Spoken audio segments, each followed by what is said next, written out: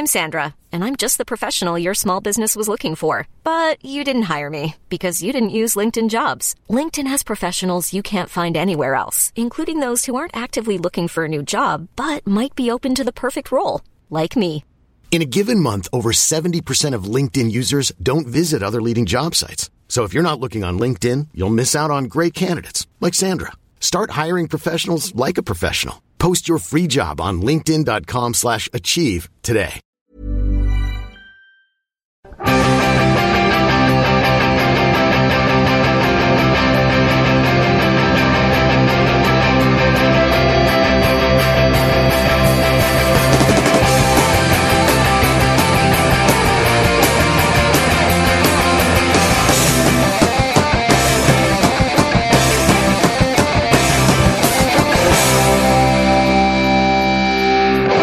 He gets it wrong every time. He does. Ladies and gentlemen, it's the Football Ramble, and it's the week in which the World Cup is bloody starting. Amazing scene. But they will be indeed. James or Jim Campbell is to my left. Hello. Pete Donaldson is almost opposite me. Yes. And big Lukey Aaron Moore is to my right. All right. You got your middle name there. Thank you very much, sir. 50% more fun. 50% more name. And it's all about percentages. Gentlemen. Oh, we've got to do manmonth.co.uk. Let's tell all the lovely listeners that we're all over at manmonth.co.uk and it's all kicking off now.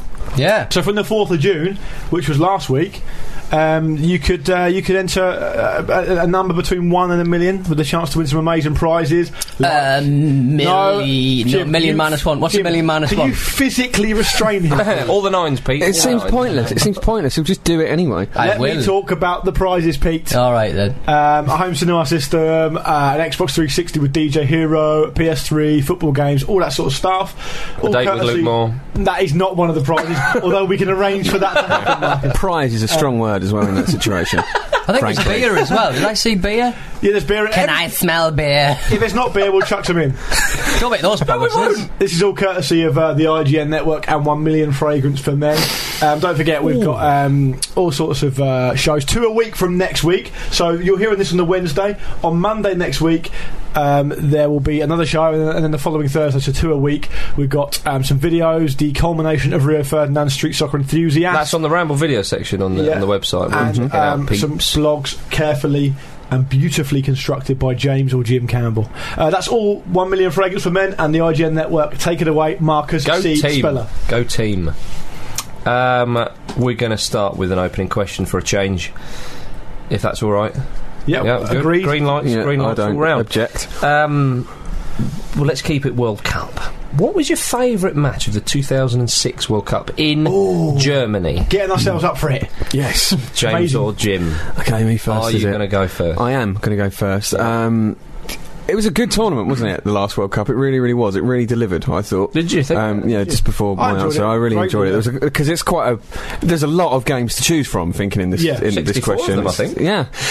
Some of them, brilliant. I'm actually going to go for the Argentina-Serbia game, which Argentina won 6-0, and they scored that incredible goal that Cambiasso scored. Was it something like 21, 23 passes between them before it ended up in the back of the net? Beautiful. I think it might. To me, that's one of the great World Cup goals. Yeah, easily, absolutely. Messi, to a lot of people. Messi scored in that game as well. Wasn't Saviola involved in that move as well? It was, yeah. Oh. He's not been seen since. Was it Crespo with a lovely back heel? Crespo scored as well. I think it was a nice back heel. I think Saviola was involved in the little back heel. Was it Saviola? Yeah, he was definitely involved in Tevez came on, he definitely scored one. He might have even got 2. No, I think it was Maxi Rodriguez possibly that got 2. That was a rout anyway. Yeah, it was. But Messi had long hair then as well. Yeah.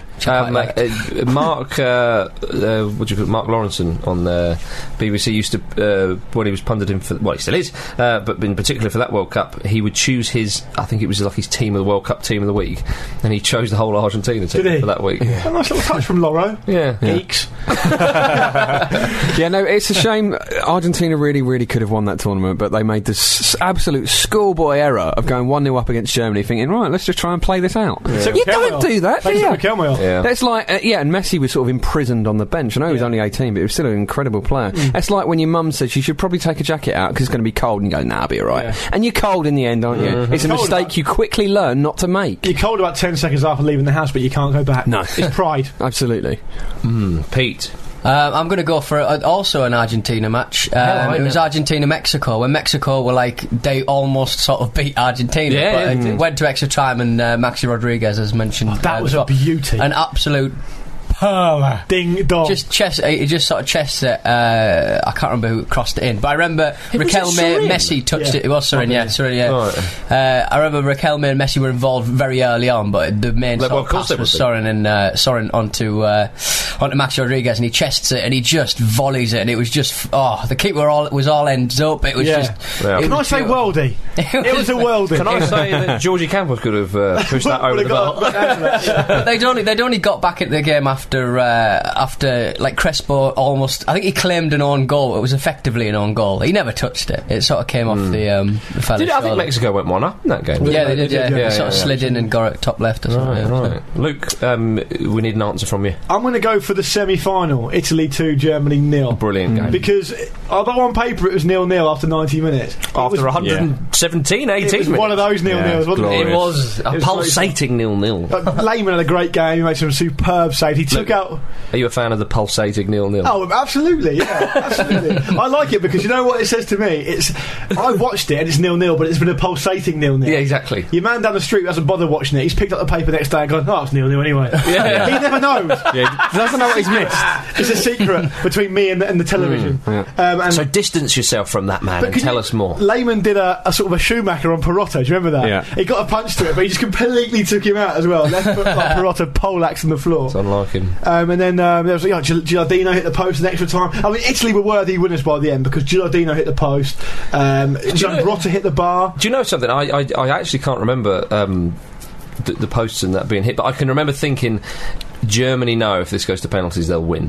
Well, I'll tell you what and happened. I think they're just kind of making sure that happens. Well, Grosso's goal was brilliant. Oh, his celebration as well. Yeah. Just a man just living his dream and being fully aware of that as well. It was beautiful. But also there was a moment, I think, after Grosso where, because if you remember that goal, the first Italian goal, when, was it a corner that came in? Or something? Anyway, the ball broke on the edge of the box. And forgive my... It's like Pirlo. I think Pirlo squared it to him. Yeah, Pirlo. Now, Pirlo could have hit it. Yeah. And maybe a lot of people would have been surprised that he never. But he did a nice little pass where I think after the Grosso goal, the ball went up the other end, and it was a similar kind of situation with Ballack. And he didn't square it, and he just went boom and tried to hit it, and of course he got blocked. Another interesting thing from the last World Cup is that when Switzerland went out, they hadn't conceded a goal in the whole competition. They went out in the last 16. It's really strange. They missed all their penalties against That's right, as well. Weren't they the first team to go out without losing a game or something? In the knockout? Scotland. No, I think they're the first to go out without conceding a goal. That's right, okay. Okay. But that Italy-Germany game... We've got to mention the Del Piero goal. That was a great thing. Yeah. Another sort of... Del Piero came absolutely bombing down, took him off the bench, didn't he? And then the ball was on the overlap and he came and just curled at the top corner. I was pleased with Del Piero, as I'm sure a lot of people were, because in the final of Euro 2000 he missed a couple of chances, and I felt sorry for him. I did, because he could have won the game for Italy in that final, so it was great to see him scoring in such a high profile game. My turn. Go on. I suppose. Marcus, what is your favourite game from the World Cup? Looks like I'm you. I thoroughly enjoyed the opening game, actually, when Germany beat Costa Rica. Philip Lahm. Philip Lahm. 6 minutes. I heard recently that that actually translates as Philip Lane. Does it? So there you go. There's nothing lame about the one he stuffed in the top corner. It's not as bad as Sebastian Pigclimber either, but exactly. Carry on. No. Or Brian Penis, ex-Newcastle. Not a German. Always worth a mention. Conceded. Carry on. I thought it was a great game, and Frings scored a belter. Think about Frings, like a walk in the park. You're right. Yeah. Wanchop, did he score? I think he scored. I think he did, yeah. He did score, yeah, he did score. I remember that game really well because I saw Prince Charles about 2 minutes before I sat down to watch it, just in the street, looking really miserable in a car, driving along, thinking, looks like I'm going to miss the opening game of the World Cup.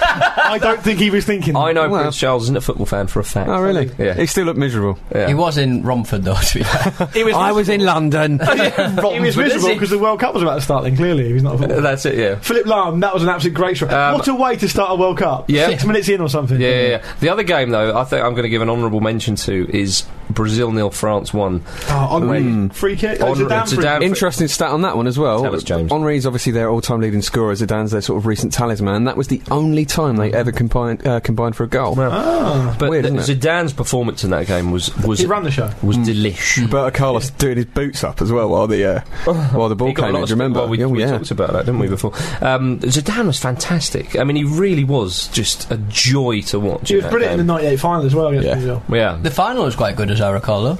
I was at a wedding. Okay. Well, there we are. Points. Tough one this week. Luke Moore. Yes, 2 pages of research. Right, time and time again I've told you all, you put it on the training ground, you get the rewards. I'll be here late tonight when you've all gone home, checking my facts. Sucking on that fact pipe. Excellent. I don't know what that means. I'm racking my brains. Let's talk about this World Cup that's about to start. Unfortunately, Rio Ferdinand is going to miss it. Gutting. He is. Luke and I were on Sky News, incidentally. On Friday, talking about this. Yeah. I've got to tell you, we were before we talk about that, we were about to go on, weren't we, Luke? We were behind the camera waiting for our turn. A note on this, Martin Stanford, brilliant bloke. Yeah. I've been on before, he's a nice chap. Yeah, I've never been on, so... Because your cab was late, wasn't it? You wouldn't get one of them. No. And I said to Luke, do you want to sit on the left or on the right? And he went, probably on the left, cutting in. Forgot about that. See. Back to Rio, though. It's gutting for the big man. Yeah. I mean, I feel it's a weird one because, like I said last week, that the fact that it's happened before the tournament starts means at least we can replace him. Yeah. And if you're going to take a bit of a silver lining around the cloud, Michael Dawson deserves to be there, in my opinion. So from that point of view, it's still worrying because he's a vast experienced member of the squad, but Dawson at least is there, and I've got confidence in Dawson to do a job. King. King. Well, I absolutely trust King as well, which is a good thing. He's such a solid player, and he never lets England down. So it's not as big a crisis as maybe it first seems. But obviously, you want a fit squad, and you want your best players available. And it's a real shame. I think another point that I'm sure many people have made is that if there is an injury, I mean, hopefully not to John Terry or something. You know, King and Dawson have played. Yeah, a lot of times, obviously, at the back for Spurs. And Carragher now seems a sensible call-up as well, given this situation. The problem is, the only slight problem I feel or worry about the English defence is that you've got to play a certain combination just because otherwise you leave yourself woefully short of pace. You can't play Dawson and Terry and then Carragher on the right if Dawson gets injured. That is the slowest defence of all time. You're going to kill Ashley Cole. Yeah, exactly. He's going to have to do it all.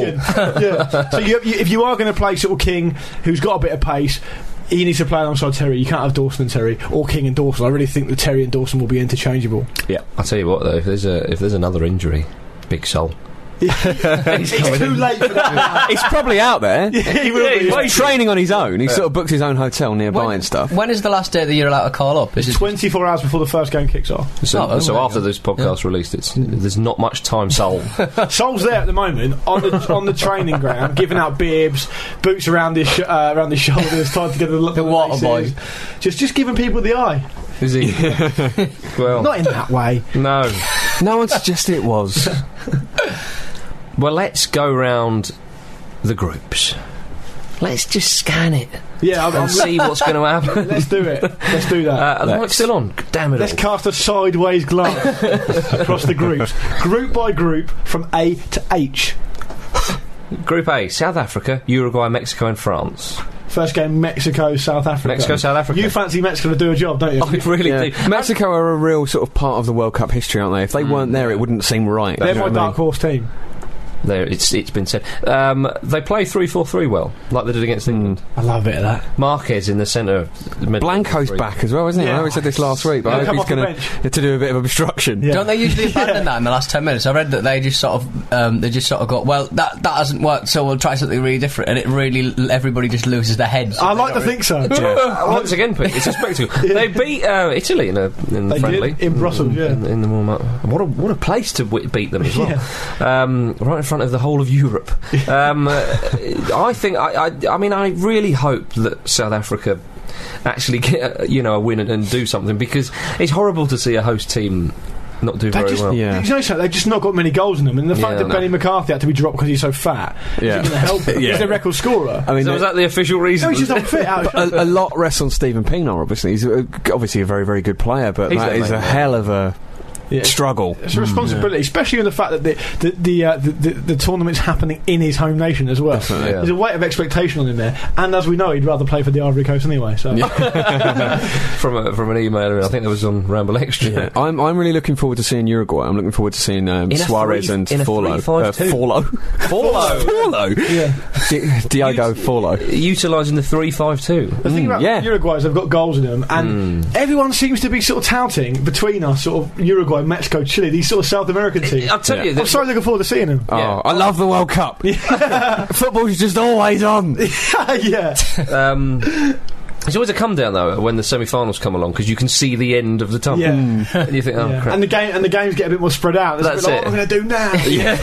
On Saturday, I put the World Cup wall chart up on the wall, and put the marker pens of it hung on it, and just sat down afterwards, and I really had a massive calm before the storm moment. Like, what am I going to do now? Come on. It's a bit like when you're a kid and you put up the Christmas decorations on the 1st of December. Yeah, exactly. But it's watching the first two matches, and then you're just like, well, I'll go wait for the next day for some more. Do you know what I did though? I've got to go and sleep now. I sat down half of Saturday and Sunday watching old classic World Cup games on ESPN Classic. Made it worse. Made it worse. It will do. It was like doing all my methadone in one go. You'll get to the semis and you just think, right, best see if I've still got a relationship. Oh no, I'm going to South Africa. If you're asking. Incidentally, I'm going to go round Luke's to watch the first game, so you're all invited. I've got to say though, on Uruguay though, in preparation for their long stay, I don't know how long it's going to be, but let's hope it's a long one, because I like them. They've brought lots and lots of yerba mate. The old tea. Yerba mate. It looks disgusting. It's not very nice. It tastes like cold tea. Like outrageous amounts of it. And it reminded me when I heard that when in 2002 England, when Beckham was talking to Sven, they were, I think this maybe by the second round. By this point, and he said, let's do something to make the boys feel like they're at home. And Sven and all, they turned like the cafeteria area into a big McDonald's, and they had like loads of McDonald's on for the players. The hell? Yeah, there's a famous English meal at McDonald's. There you are. There you are indeed. Group B: Argentina, Nigeria, South Korea, and Greece. Maradona. That's that one. Group C. He's to dominate the group. I tell you what, though, what did they do the other day? As the tournament gets closer, I think to myself, hang on a minute, I reckon Maradona's got a plan up his sleeve. They can't. This all we've talked about on the show. Surely there must be some method in there. He did say something funny the other day. Well, he said with regards to his squad, he said, I have 23 Wildcats prepared to leave their skins on the pitch. He also reassured everybody. Is this to motivate the players in training? I don't know. I'm releasing these if you don't play well. That's a yellow card offence, I think. Leaving your wild dogs on the pitch. Besides, only 11 men can play. And Wildcats don't shed their skins. I'm confused. He also said that Argentine should relax, because to beat my team, the opposition will have to put all their beef on the grill. In Argentinian, that works. That's so many levels, Pete. Diego Maradona talks like David Bowie's character in The Labyrinth. You must put your beef on the grill now. You remind me of the Babe. Messi, the Babe being me when I was younger. If you go that way, you would have gone straight to the World Cup. You'd have gone straight to the final. If you haven't seen Labyrinth, then watch it and then re-listen. I mean, the parity between is it Jareth's crotch and Maradona's size down there? You know what I mean? It's a metaphor. It's valid. It's a valid point. See, this thing with the journalist was weird, and this thing about the Wildcats is strange, but all of it seems a little tame to me. I think Maradona's planning something. This is all the smokescreen for something much bigger and much crazier. Look, and I'd like to make a personal plea to Diego, please, can we see the belly flop? Yeah, we all want to see it. I would like to see some sort of Curb Your Enthusiasm style programme with Diego in it. Yeah, that'd be awesome. Like the thing they did with the boxing matches, but it could be Diego Maradona 24/7 and they just follow him round. Yeah. I'd like him to do a belly flop and I'd like him to do a belly flop when they go 4-0 up. When they've already qualified from the group. Just for no reason. For Nigeria, bad news for them. John Obi Mikel is out of the tournament. Dropping like flies. Another Chelsea player's out. Yeah. He's had a long... The thing is, that was a confusing one because they said it's his knee problem, which he's had for a while. He had surgery last month, didn't he? But then someone else was piping up and saying it was his ankle, so I'm not sure what's wrong with him. Who knows? Right. It's a blow for them, though, because he's a good player for them. Who would you fancy to go through that group? Argentina, Nigeria, South Korea and Greece? Well, Argentina, Argentina. The other one's up for grabs. Difficult one. It really is up for grabs. It could be anybody, though. I mean, Greece. Gekas was one of the top scorers in the qualifying for Greece. Interesting, but I mean, they've lost the generation that won Euro 2004, and they're a completely different animal now. It's an open group, I think. It really is. Yeah. South Korea. I mean, we don't even know what Argentina are going to be like. You know, they could just lose a game out of nowhere there. You never know. That's a really interesting Nigeria group, that is. Is Kanu playing? Got some good... Kanu's in the squad, isn't he? He is. Oh, dear. Group C, England, Algeria, US of A, and Slovenia. Yeah, I think England will come first, second, third and fourth. Right, yeah, you're probably right. There's been a bit of... 1966! Thank you, generic idiot. That was Jim, for the record. Yeah. There's a Brazilian referee who's been appointed for England. He loves it. He's a slave to the lols. Yeah. He loves it. He loves it. England's opening game against the US of A. Apparently he was suspended last season by... Uza? Yes. Or Asa. Yeah. But I prefer Uza. He was suspended last season by his national federation in Brazil because... But can I why is he even in the World Cup if you're reading that statement? They've all been suspended. Palmeiras sent a DVD of his mistake to the World Cup last season, and he's still on the ball. He's still getting... I love that they have a DVD of that. This is because he's been accused of bribery. And incompetence. Incompetent. Well, that was a little joke. Pete, what did the guy Marcus Pete's talking about, the Palmeiras sort of chairman? What did he call him? He called him like he said he's a crook, a scoundrel, and a shameless bastard.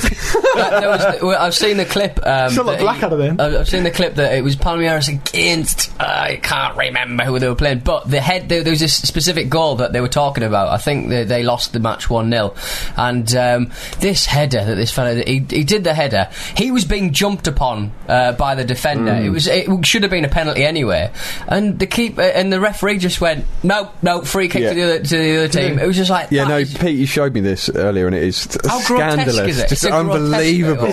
Well, we can look forward to some lols from him there. I think.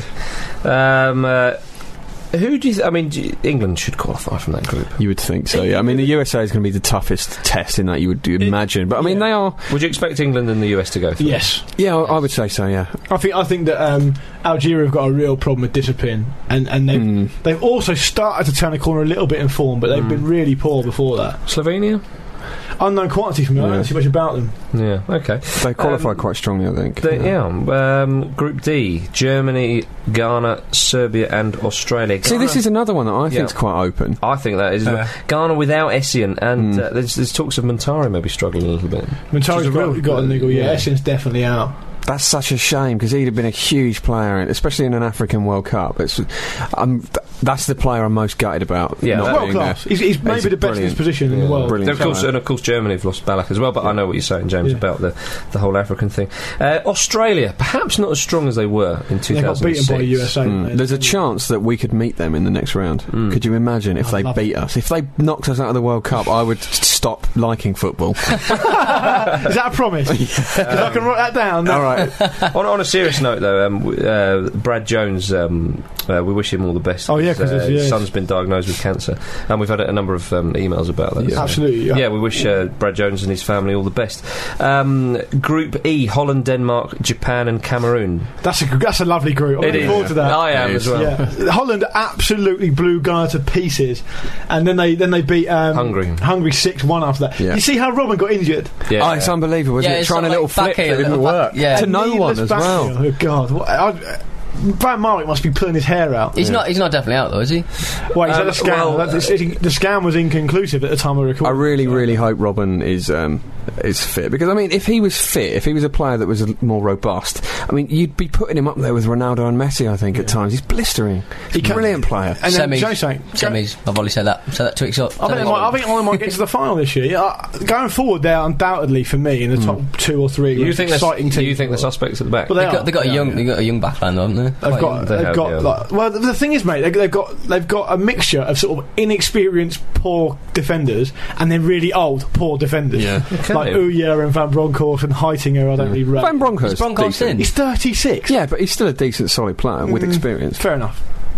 Cameroon. Samuel Eto'o was sent off in a friendly. Yeah, that doesn't mean he's suspended, though. No, but he was banned for the next friendly, which is not really what you want. Why bother having cards then, if they don't mean anything? I think before a World Cup, though, that'd be scandalous, wouldn't it, if you got banned? Doesn't matter. Well, don't get sent. Don't play them if you think he's going to go mental. I wasn't enjoying Rooney running around the pitch. It's a hard task. If you're going to play friendly, it should be under FA rules, and it should be. I see what you're saying, Pete. I know what you mean. The thing is, though, the only thing that we can say in response to that is he will be banned from the next friendly, so it does count in that way. I think Cameroon could do the best out of the African nations. Do you? They're very well equipped. Yeah. Alex Song has really come on this season. He's one of the most improved players in the Premier League, and he's a real asset to Cameroon there if he can continue that form. They'll need players like Alex Song. These sort of so-called, okay, Cameroon aren't a poor side or anything, but these sort of so-called, you need your big players. Lesser nations do need players like Alex Song, who's had a lot of Premier League experience. He'll know about playing, and it's a bit of a cliche, a bit of a Sky Sports cliche, but he will know a little bit about playing to get some of the best players in the world. Yeah. And they need that because they'll have other players around him who aren't experienced in that way. Group F: Italy, Paraguay, New Zealand, and Slovakia. New Zealand all the way for me. Yep. Good. New Zealand were so unlucky against Australia in that friendly. Vince Grella. Scandalous challenges. New Zealand had the whole of the game, and then Australia scored right at the end. It was an absolute stripy jumper job. Honestly, what does that mean? Smash and grab. That's good. Robbery. Are you thinking? I'm thinking Dennis the Menace from that. Maybe a little bit more innocent. I'm thinking classic cartoon criminal, like the Hamburglar. Yeah, exactly. No, but honestly, New Zealand are going to struggle badly. You think Italy might struggle as well, don't you? Well, of course. Giuseppe Rossi was left out. Yeah, that's a strange one. With Fabio Grosso. Yeah, Grosso left out as well. Of course, Cassano. There's no Luca Toni. No Luca Toni. He was moaning. Really? He's been moaning so much since he went to Bayern Munich. Yeah, but the chairman of Bayern Munich now said he can leave on the free. I've had enough. Well, we'll digress slightly to talk about Luca Toni, because he said that he never heard from Lippi again, as he put it, and he said, as for the World Cup, Fabio Capello's England will win it. That's a spiteful comment, isn't it? And a silly one. Back to Italy. It's not an inspiring lineup. See, I think Italy. They're kind of underdogs, despite being the holders. I think they're going to do well. Do you? I reckon, yeah, I do. It's a very strong side. We were worried that Pirlo was going to be out, but I don't think he's going to be out. He may miss the first game. I love Pirlo, he's a superstar. So Gilardino's playing well. We've got Quagliarella, he's doing really well. He scored in the friendly the other day. Dean Windass, Hall of Fame entrant, Jose Luis Chilavert. He's been getting his Is he in the squad? Yeah. That'd be amazing if he was. He said that Italy are too old and haven't looked after themselves very well. For this reason, he thinks Paraguay are favourites to win the group. Not just for that reason, presumably, because there are other teams in it. Yeah. I fancy Italy and Paraguay to go through, and I'm looking forward to seeing Paraguay. And as we've said before, it's such a shame that Cabanas isn't going to be there, but I think that he's got other things on. Well, it wasn't good. I think they've got some other decent players. Yeah. And obviously, you've got Santa Cruz. He's had an indifferent season for City, hasn't he, Santa Cruz? But it'd be interesting to see how he does. He's a wonder, Santa Cruz. As much as I admire his handsomeness, he should never have been bought by anyone. Okay. Group G: Brazil, North Korea, Portugal, and Côte d'Ivoire. Côte d'Ivoire. See what I've done there? Yeah. Upside down island. Yes. Yeah, or Coast Ivory, for those who don't understand. Gentlemen. Well, this is going to be fascinating, this group, isn't it? I've said before in my blog and on the show, but I'll say it again, I think Portugal won't get out of that group. I think, depending on Drogba, actually, perhaps. Friend of Matt Riley's betting me a pint that North Korea get a point out of that group. Really? So they ain't got a chance. They never score, North Korea, just don't score goals. Well, they've had this thing happen, haven't they, that I'm sure you're going to talk about, Marcus? They have had a thing happen. They thought they'd be clever and didn't Ireland do this in 1990? I don't know. Quinn? I'm not sure. They wanted to put a striker in the squad, but double him up as a goalkeeper. So they had an extra attacking option. So effectively have 21 outfield players with 2 goalkeepers. However, one of the outfield players was also registered as a goalkeeper. That goes against the rules. FIFA have clamped down, and Kim Myong-won, who is a striker for the club side, Amrok Gang, forgive me if the pronunciation's wrong, but I don't think anybody in North Korea is going to get in touch with it. He's a goalkeeper. He's chained to the net. I hope he has to go on the bench in the full keeper's kit for the whole tournament. That'd be amazing. It's silly. You think that in North Korea they would know that if you disobey the rules there are harsh punishments. You know, you wouldn't.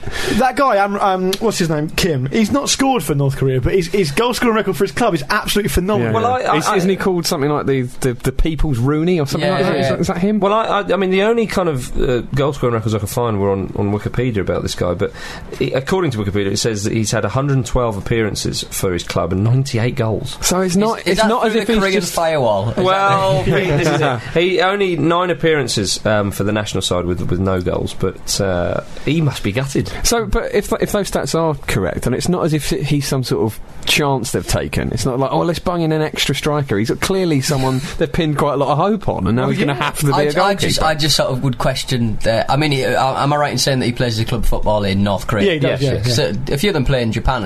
I won in Russia as well, I think. But like, it's just when at school we used to have this reward system. If you did something good, you get a gold star, and there was big charts and stuff. Of course, yeah. Until I found where the teacher kept the gold stars, and I just added, and I didn't know it went to keep going because I thought, well, someone's going to catch me up, got to keep on adding. Until I had a ridiculous. So you had a degree. Stars. I'll be honest with you, Pete. When you kind of started that story, I was kind of looking over my notes, and then I came in about a quarter of the way through it. I had no idea what you were going to. It just made that my stats were quite clearly false. Oh, and that's what you're suggesting with this. But I over-egged the pudding. He's not awarding himself goals, Pete. Did you really get found out? Did you get caught?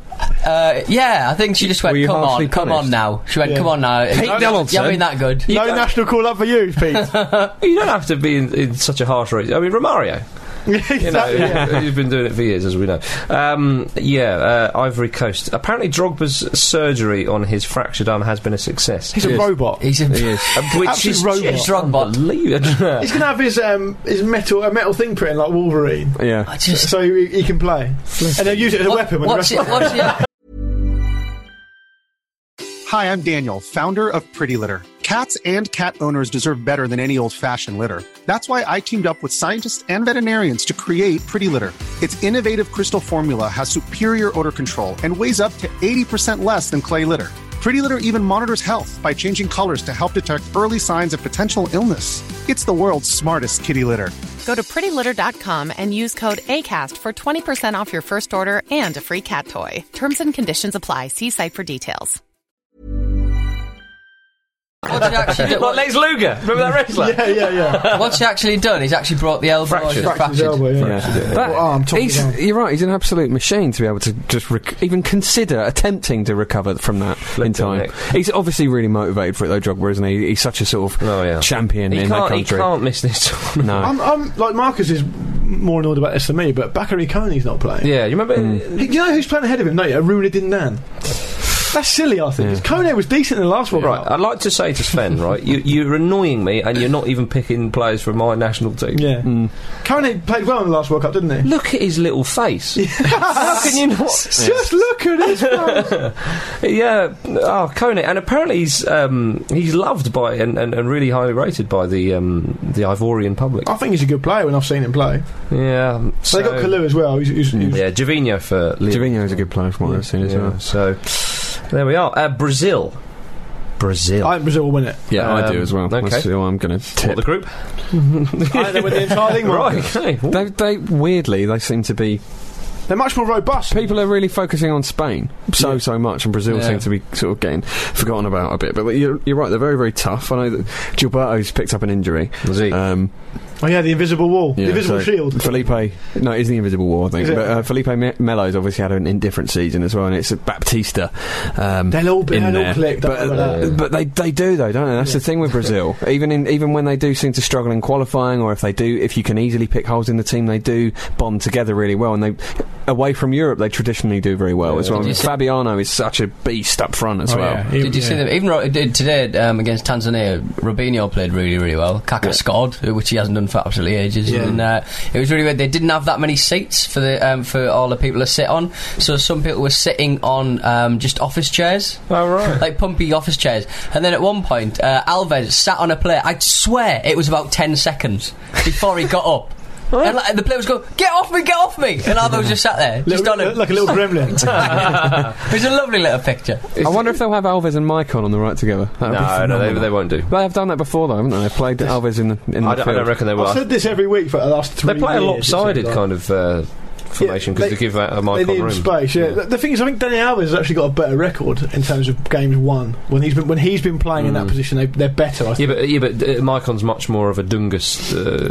He obviously fancy those kind of players. But I've been saying this for a while. I firmly believe this, that the best chance of Brazil getting knocked out, I firmly believe, is by another South American team. Yeah, sure. The president of Brazil has piped up. The president of Brazil, may I remind you there? He's president. He is Lula da Silva. He's predicted Brazil to win the World Cup. He's also last week we commented on Argentina when they have a policy of letting players have sex with their regular partners before 2 a.m. and no champagne and Cuban cigars. Yeah, it's very specific. Yeah. Well, da Silva, the president, has commented on this, and he thinks it's crazy. And he said, "It seems to me that Maradona is the only coach to adopt such a policy. I want to see the Argentines arrive staggering and exhausted to their games." He sounds very similar to Barry Davies. Yeah, was he like wearing a monocle and reading a Sunday newspaper as he made witty retorts? It's an odd voice for the Brazilian president you've chosen there. Do something. Yeah. And I'd prefer it if you didn't pick holes in it. But actually, he does sound like that when he speaks English in my head. I'm the president of Brazil. You're dreaming, Marcus. So he's either Barry Davies or Stewie from Family Guy. The point is, I get it. The man is the president. Can you imagine David Cameron having a pop at Joachim Low? Yogi Love. Can you? Can you? Answer the question. No, I can't. Thank you. It's traditional for Brazil and Argentina to have a bit of needle before the World Cup. Definitely. So that goes. Enjoy it. Don't just poo-poo that. That's a president of a massive country. It's great stuff. Thank you. An emerging economy, no less. Yeah. Maradona's probably going to post him like a severed hand, like just giving him the finger. Yeah. It's different there. But he'll do like his own hand by mistake when he's really high. Group H, Spain, Chile, Honduras and Switzerland. I'm gutted that Humberto Suazo has got a hamstring injury and will probably miss the first game for Chile, maybe even the second game, which is... you rate him, don't you? Is he top scorer in South American qualifying? He was with 10 goals.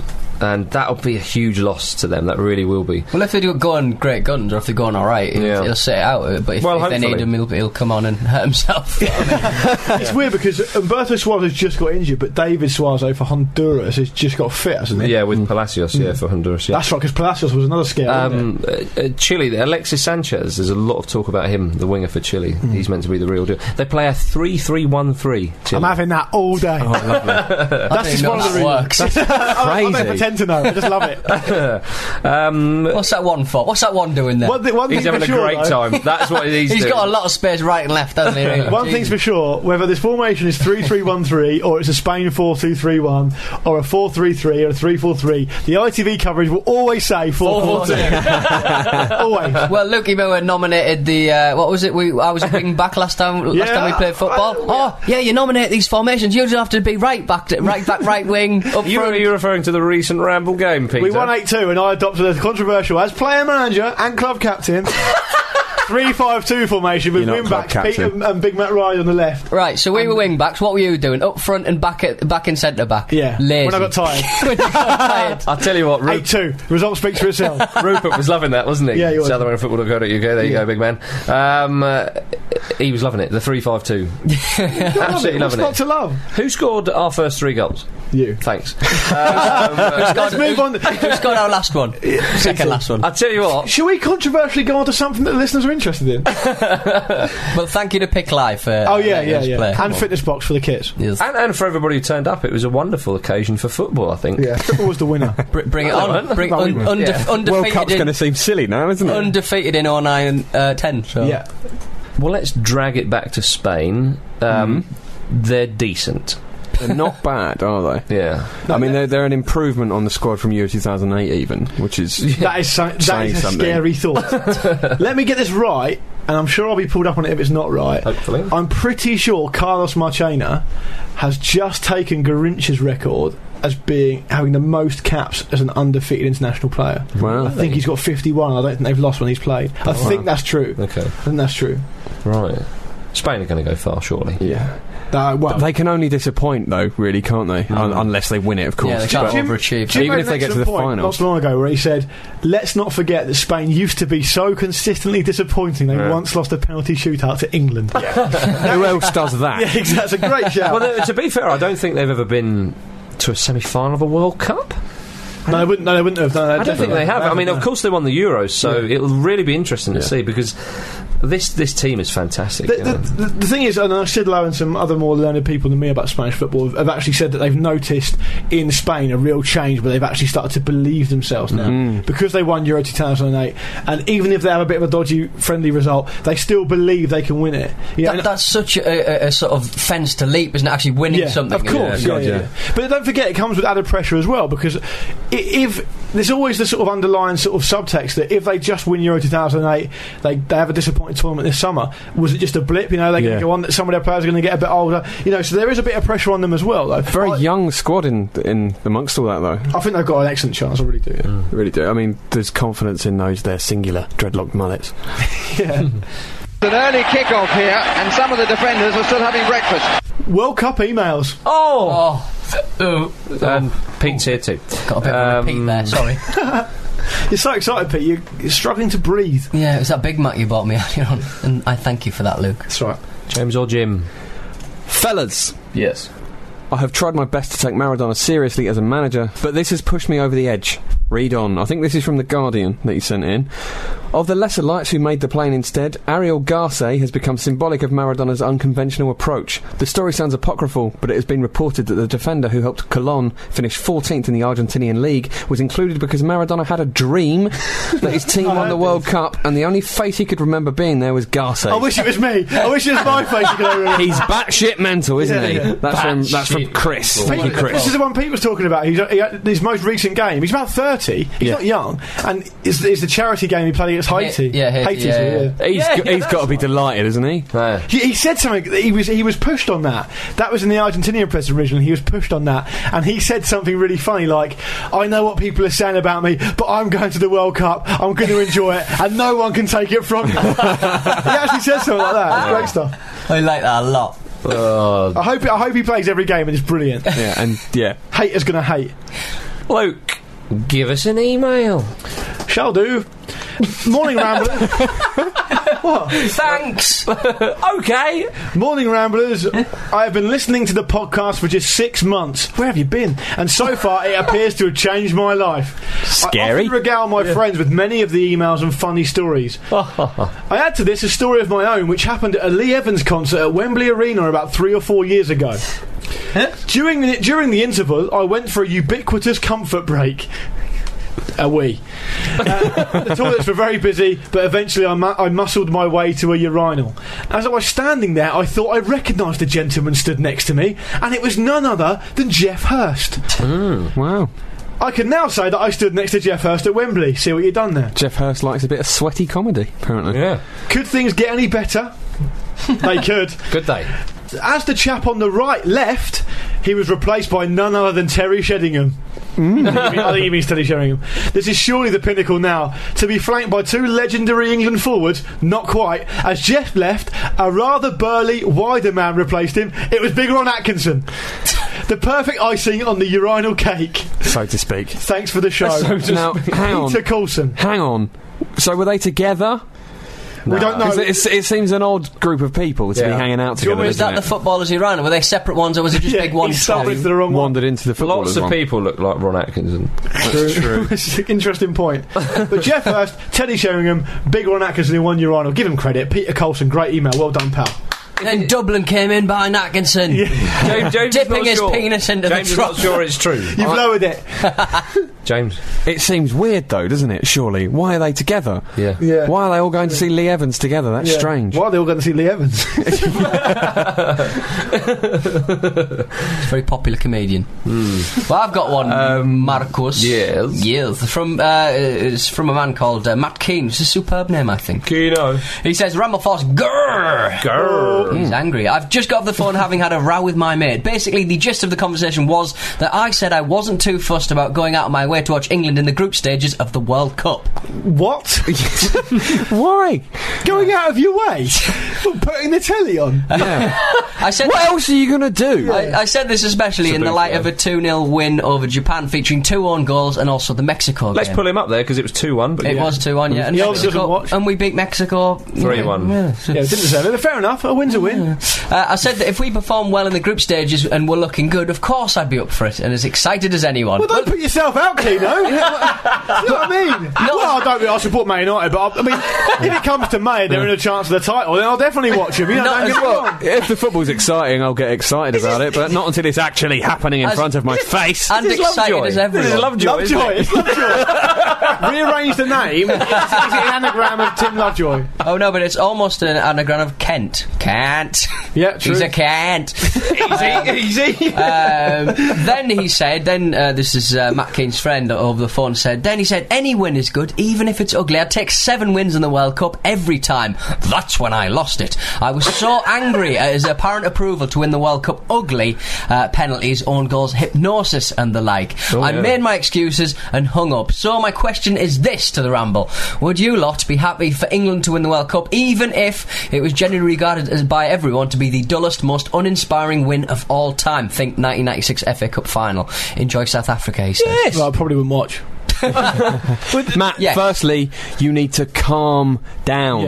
There's no need to get that angry about a phone call. Am I right in saying that really not. If he's not going to watch the England match, he's going to watch every single other match? I don't know. So that's a lot more matches. Just watch England. Sketchy on that at the moment.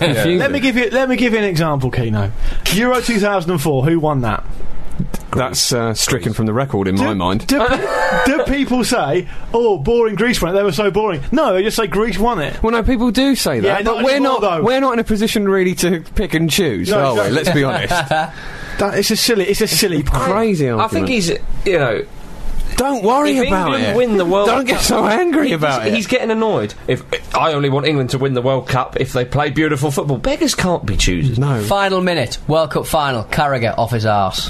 We'll take it. I'll take that. I'll take semi-finals. Surely by this logic, if we do win the World Cup with a Jamie Carragher arse goal in the last minute of it, are you going to be celebrating, Matt? Will you even be watching, Matt? Right. This is a debate, right, that should only happen with Brazilian people. Right. This is, and it has done. And it has done, and it does do. And because people don't like Dunga, they're too, I suppose, organised, and they don't have so much of the flair and whatnot. The Brazilians are ashamed of the '94 World Cup win. Yeah, it's incredible. We celebrate the semi-final 1990 like it's a bloody, We celebrate that win. We put Leonardo on the telly for crying out loud after what he did to Tab Ramos. Oh, I'm just going to explore your face with my elbow. Keno, you've got it all wrong. You've let yourself down there, pal. You've got it all wrong there. But you got on the side, mission accomplished. Yeah. We've never played wonderful football. No. Well, maybe either the Ramble or England. Yeah, hey, now I'm going to put you up there. I've gone too far. That's it. Spiegel. Lords, ladies and gentlemen, it's profile time. World Cup profile time. Yeah. Who have we got? A man called Jair Ventura Filho. otherwise known as Jairzinho. Ooh, where did he get that name from then? His mother and father. But like, out of those three names, he picks Jairzinho. Well, they're nicknames, aren't they? It means Little J or whatever. Well, yeah, that's it. Little J, as you say, like Ronaldo. Ronaldinho's Little Ronaldo. Yeah. And Luisao, for example, would be Big Lewis. Good one. So they work. Jairzinho was born on Christmas Day, 1944. What a present to the world. 1944. 23 years before the Summer of Love. I think so. Now let's start with a big fact for the big man. The only man to have scored in every round of a World Cup finals, including the final. It's pretty good, isn't it? I mean, this is like a stat you often hear about him. Apparently, Jules Fontaine, I think it was Alcides Gija, have also done this. But Gija, of course, was in the 1950 World Cup. We did that. So it's a different format. That World Cup, and also Fontaine was every game he played in, which didn't include the final. So correct. Jairzinho's record is intact, unless let's not take it away from him. You'd be foolish to. I don't know how you'd do such a thing. You'd be foolish to drop him for the final if he scored in every round. That's true. It. Marcus, didn't you score in every round of the Football 365 six-a-side tournament last July? No, it was a couple of games I missed out. Oh, okay, fair enough. That was a league format. Shows you how hard it is, doesn't it? So Jairzinho's record stands. Yeah. Please continue. Look, he scored 7 goals in 6 games. Great stuff. You know. If I was to describe him in a word, silky. Yeah, is that your word? It's mine. Yeah, excellent. I can't disagree with that. He's from northern suburb of Rio de Janeiro, and it became very clear from a young age that he had a lot of speed and a lot of strength on the ball, and he was quickly spotted by the coaches. Going on Brazilian? Yeah, I have. I'm getting in the samba mood, Pete. Laurie Sanchez. Right, hang on a minute. Right, we're talking about Jairzinho, we're talking about Brazil, beautiful football. Why on earth have you mentioned Laurie Sanchez? Here's one reason. Wycombe Wanderers, semi-final of the FA Cup. I stand corrected. Silky. He was spotted by the coaches at Botafogo, where he signed as an amateur in 1961 at the tender age of 16. That's where he played most of his career, isn't it? If you look at all the highlights of his Well, it was 15 or 16 he signed for them, sorry, it was a bit unclear, but his hero was Garrincha, which was a good hero. Yeah. I might be wrong on this, but didn't he play in the same position as Garrincha? That's right. That's right. So he could never get in the team? Yeah, Garrincha was his hero, his idol, and he played right wing, and of course Jairzinho was a right wing. But wasn't Jairzinho so good that they play him on the left? They did, yeah. So he didn't have so much success on the left because the right wing was by far his strongest position. But do we know sort of if that's relative to how good he was as a right winger? Because I'm sure he was still a pretty decent left winger if he was playing for Botafogo on the left wing. If you see clips of Garrincha, it's ridiculous. Yeah. And some of the clips, he has the ball for like over a minute. Yeah. They can't get the ball off him. It's like when he purely because he's got a strange bent leg. Oh, he's mesmeric. Well, more than that, but mesmeric. Well, that's where he took his inspiration from. He's going to be laughing if he's learning under Garrincha. He played in the 1966 World Cup finals in England with Garrincha. So Garrincha and Jairzinho on the flanks, on the wings. Pretty strong, but Brazil didn't do too well in that tournament. But it was after that tournament that Garrincha retired from international football, leaving the right wing wide open for Jairzinho to fill the boots. Yeah, not a bad option, is it? It isn't bad, is it, Joe? Bloody hell, let's move forward to 1970. In comes colour. In comes Jairzinho. Yeah. He had a great understanding with Gerson and Pele in particular, which is always going to be helpful for a team. And so he was also one of the players to benefit from what was called the Cooper tests and Captain Coutinho's disciplinarian training regime, which was kind of quite new to Brazil at the time.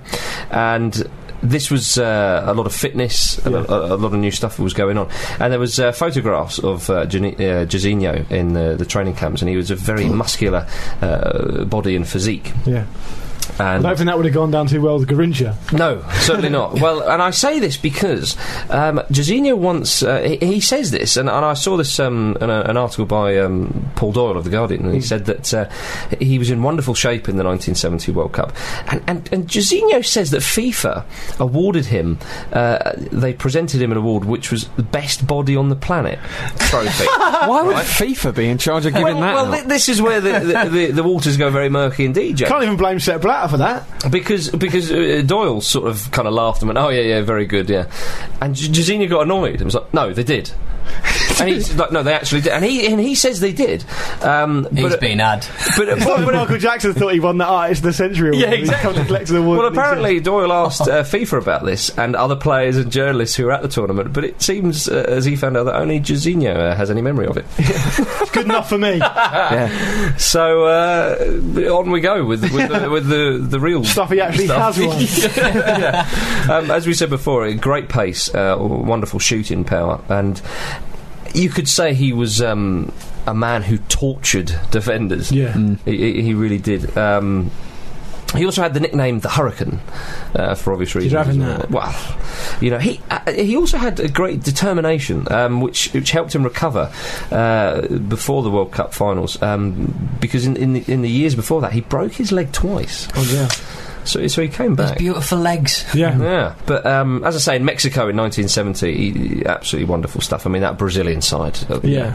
Just incredible. You're not sure he likes that again? No. I thought the first round against Czechoslovakia, he scored a goal where he just picks it up.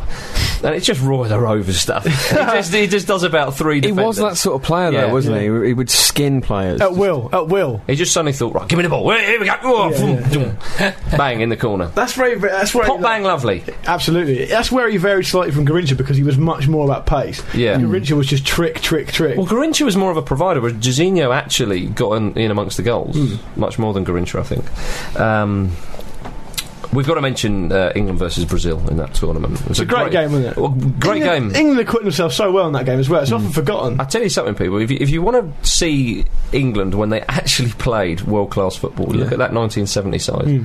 Because that game is a brilliant game to watch, and it took something special, and it was from Jairzinho. Roofed it, didn't he? Yeah, tossed out the other winger, who was great in that tournament. He was jinking in that all over. Imagine him tossed down Pele and Jairzinho up front. Ridiculous. So tossed out, he kind of whips the ball across to Pele in the box, and Pele did one of those passes like he did for Carlos Alberto in the final, where he just kind of lays it off without even looking. Lays it off, and Jairzinho comes in and smashes it in, and he did that celebration to Jairzinho, which he did kind of throughout, where he kind of jumps off dancing and punching his hand in the air, just absolutely loving it, and the crowd couldn't get enough of it. But I mean, it's one of the great iconic moments of World Cup history for me, him sort of running off celebrating like it's also worth mentioning, by the way, that it really is true when you say that England played world class football then, because they're really highly respected in Brazil still because of that game, aren't they? Well, that's right. Jairzinho said himself that the people say in Brazil that the England-Brazil game of that World Cup was for them the final. They love Banks, don't they? For that save. He said after they beat England in that game, they knew they would become world champions. There's some real iconic moments from that game. As well, Bobby Moore's tackle. Well, that was on Jairzinho. That was on Pele. Oh, sorry, absolutely, you're right. But there was a number of tackles on Jairzinho, which he said that. He said, I don't know. Imagine you're going to be tackling a lot. I mean, England were the squad was more highly rated than the '66 squad, wasn't it? So they say, yeah. But take it back to Jairzinho. I mean, he scored against Peru in the quarter-final. I think it was it that game, or maybe it was against Uruguay. I think he kind of rounded the keeper and sort of tucked it in from a tight angle. And it's easy to get his goals mixed up. There's just so many of them. Oh yeah, no, absolutely. And he scored a goal in the final. Yeah, well, the goal he scored in the final, it like he just like bundled it over the line with his shin. It's like he's just so determined to score. It's like, I'm going to score the most un-Brazilian goal, but I'm going to score. Well, he just sort of ran off every round. Done it. Knock out Wembley. Yeah, that's it. But don't worry, Carlos Alberto cleared it up for everyone. That's right. Raised the overall quality of the goals. Well, again, he did really well in that final, because they say that Jairzinho, he was very effective in that match against Italy because he drew his man marker Fischetti out of position, and which allowed Carlos Alberto to get forward. Well, that's what that Brazilian side of that sort of era was all about. I mean, it was impossible to sort of man mark them out of it because they had so many players. It's almost like the Barcelona side recently, where you could double up on Messi if you want, but there's loads of other players that are going to come and fill that gap. Absolutely, and that's what it's all, pretty much all based on. If you play Pele up front on his own, you've got some problems. Like, unbelievable. People fall into the trap of thinking, and we've covered this a while ago, but people fall into the trap of thinking that Pele was just a goal scorer. Yeah. He got so many goals, he's just a poacher like Gerd Muller. Yeah, he was so much more than that. Yeah, absolutely. He had it all, didn't he? We've said this before as well, but Messi plays like Pele. It's the same sort of just stop him sort of thing. Yeah, very much so. What was great about Jairzinho was that he was a great finisher with wonderful end product, because often with wingers they sort of say, sometimes they don't get amongst the goals much or whatever. He was just a forward player, wasn't he? Yeah, he wasn't hugging he didn't have chalk in his boots all game, but he was a forward player. But great finisher. Some of those just such a natural finisher, just stroking the ball in the back of the net. He got his fair share. I mean, he scored almost 1 in 2 for Brazil, didn't he? He got his fair share of goals. Oh, superb. He also played at the 1974 World Cup finals in Germany. This was the Brazilian side weren't quite what they were previously, and they were undone by that wonderful Dutch side, of course, which boasted Neeskens and Johan Cruyff. He'd got a couple of goals though, and Brazil did finish 4th at that World Cup. Didn't he move to Europe around that sort of time as well? He did, after. Also, we must mention that he had a wonderful afro in that. To be applauded. Absolutely. He, I think it was after that tournament that he moved to Marseille in France. He didn't do too well there. I remember reading he didn't like it very much.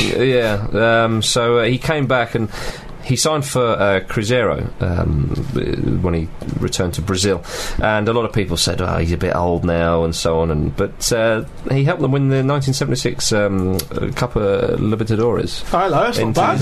Into his 30s. Some of that. So his final game for Brazil was in 1982 in his late 30s. Bloody hell. It's incredible, isn't it? That's with like another great side.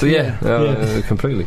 I probably just thought, I'll get him involved. You know what I mean? Scoring every round. It was before the World Cup of 82, I'm afraid, but he scored 34 goals in 82 games for Brazil. A wonderful record. After he retired, he did a bit of coaching. He coached the Gabon national team for a spell. That was quite recent, actually. 2003, 2005 maybe. He can boast something quite spectacular. He spotted his best body. Still. By Heat magazine. For the 40th year in a row. He spotted a 14-year-old lad playing futsal, and he thought, this lad's a bit special. And he recommended him to Cruzeiro, and he kind of kick-started his career. It didn't work out. It was Ronaldo. Oh, nice. The real Ronaldo. Not bad. That's it. Little cherry on top of his career there. That's nice, isn't it? Giving a bit back. That's exactly. Yeah. I'm glad you said Ronaldo, not like Emerson, the Brazilian. Marcio Santos. Santos was all right. Oh, he was a great player, but not in this profile. No, exactly. Let's get him into the Dean Windass. I'm in, Jairzinho. You blast that door down with a shot. World Cup themed. Can't think of anyone more worthy. Ladies and gentlemen, boys and girls, that is the end of the show. If you'd like to get in contact with us, the email address is podcast@thefootballramble.com, and we might be horrible to you if you email us. And the website is thefootballramble.com. Luke. 2 things. Don't forget manmonth.co.uk. You go over there for all your World Cup rambly stuff. And there's the podcast is just a little bit of the ramble now, isn't it? There's videos, there's branching out. If anything else, everything else takes longer. But yes, blogs and videos, and there's a chance to win some pretty cool prizes, courtesy of IGN, the IGN network, and 1 Million Fragrance for Men. Get some over there, manmonth.co.uk, and they're also kindly sending us to Johannesburg as well. So we'll be doing a couple of shows from out there. Don't forget, from this Monday, it's 2 shows a week, every Monday and Thursday. So make sure you point your internet stick to on the Mondays instead of the Wednesday. Stick. Oh, and Ramble Drinks as well. Ramble Drinks this Saturday, first England game, 12th of June. King's Arms. Nearest tube is Liverpool Street. This is in London, obviously. It's on Wormwood Street, and it's the King's Arms. We'll be there from about noon and watch all 3 games. I won't be, because I don't want to see England in the group stage. If they do well. Yeah, so Pete might be there. I'm a surefire bet to disgrace myself at these drinks as well, so come down. But I'll show face everybody, don't worry. You need to get your name into us either by email, podcast@thefootballramble.com, or on the Facebook event. All the details are on the website. We need to get names taken down and put on the door. For capacity reasons. Yeah, so... And if you just sort of dilly and dally, sort of thinking, well, you know, it might not be that good. I mean, genuinely, that pub is quite good for watching football. I enjoyed it, and there was some rubbish football we watched. Yeah, exactly, yeah. Pete enjoyed it, I enjoyed it, Jim can't remember it, and Marcus enjoyed it. See, no, I remember the exact point I lost sort of consciousness, because I woke up the next day with Marcus rang me and said, that Real Madrid game. I was like, yeah, did they win 1-0? It was 6-0 in the end. So somewhere between 1-0 and 2-0, I just went off wandering in my own mind. That was the Christmas drinks. I remember eating some kind of cake on the way home on the tube. I was a bit scared. No, it was Andrew, the guy who came down from Scotland. He brought us all tablet. He brought me a tablet, and you nicked it and ate it. That's basically what happened. I'll eat anything. Yeah, clearly, ladies. Sorry, that was awful. Still holds true. Yeah. Go on, Marcus. Oh dear. Say goodbye, James or Jim. Goodbye. Say goodbye, Pete. Ladies. Say goodbye, Luke. Au revoir. We're all off to shed our skins. Cheers.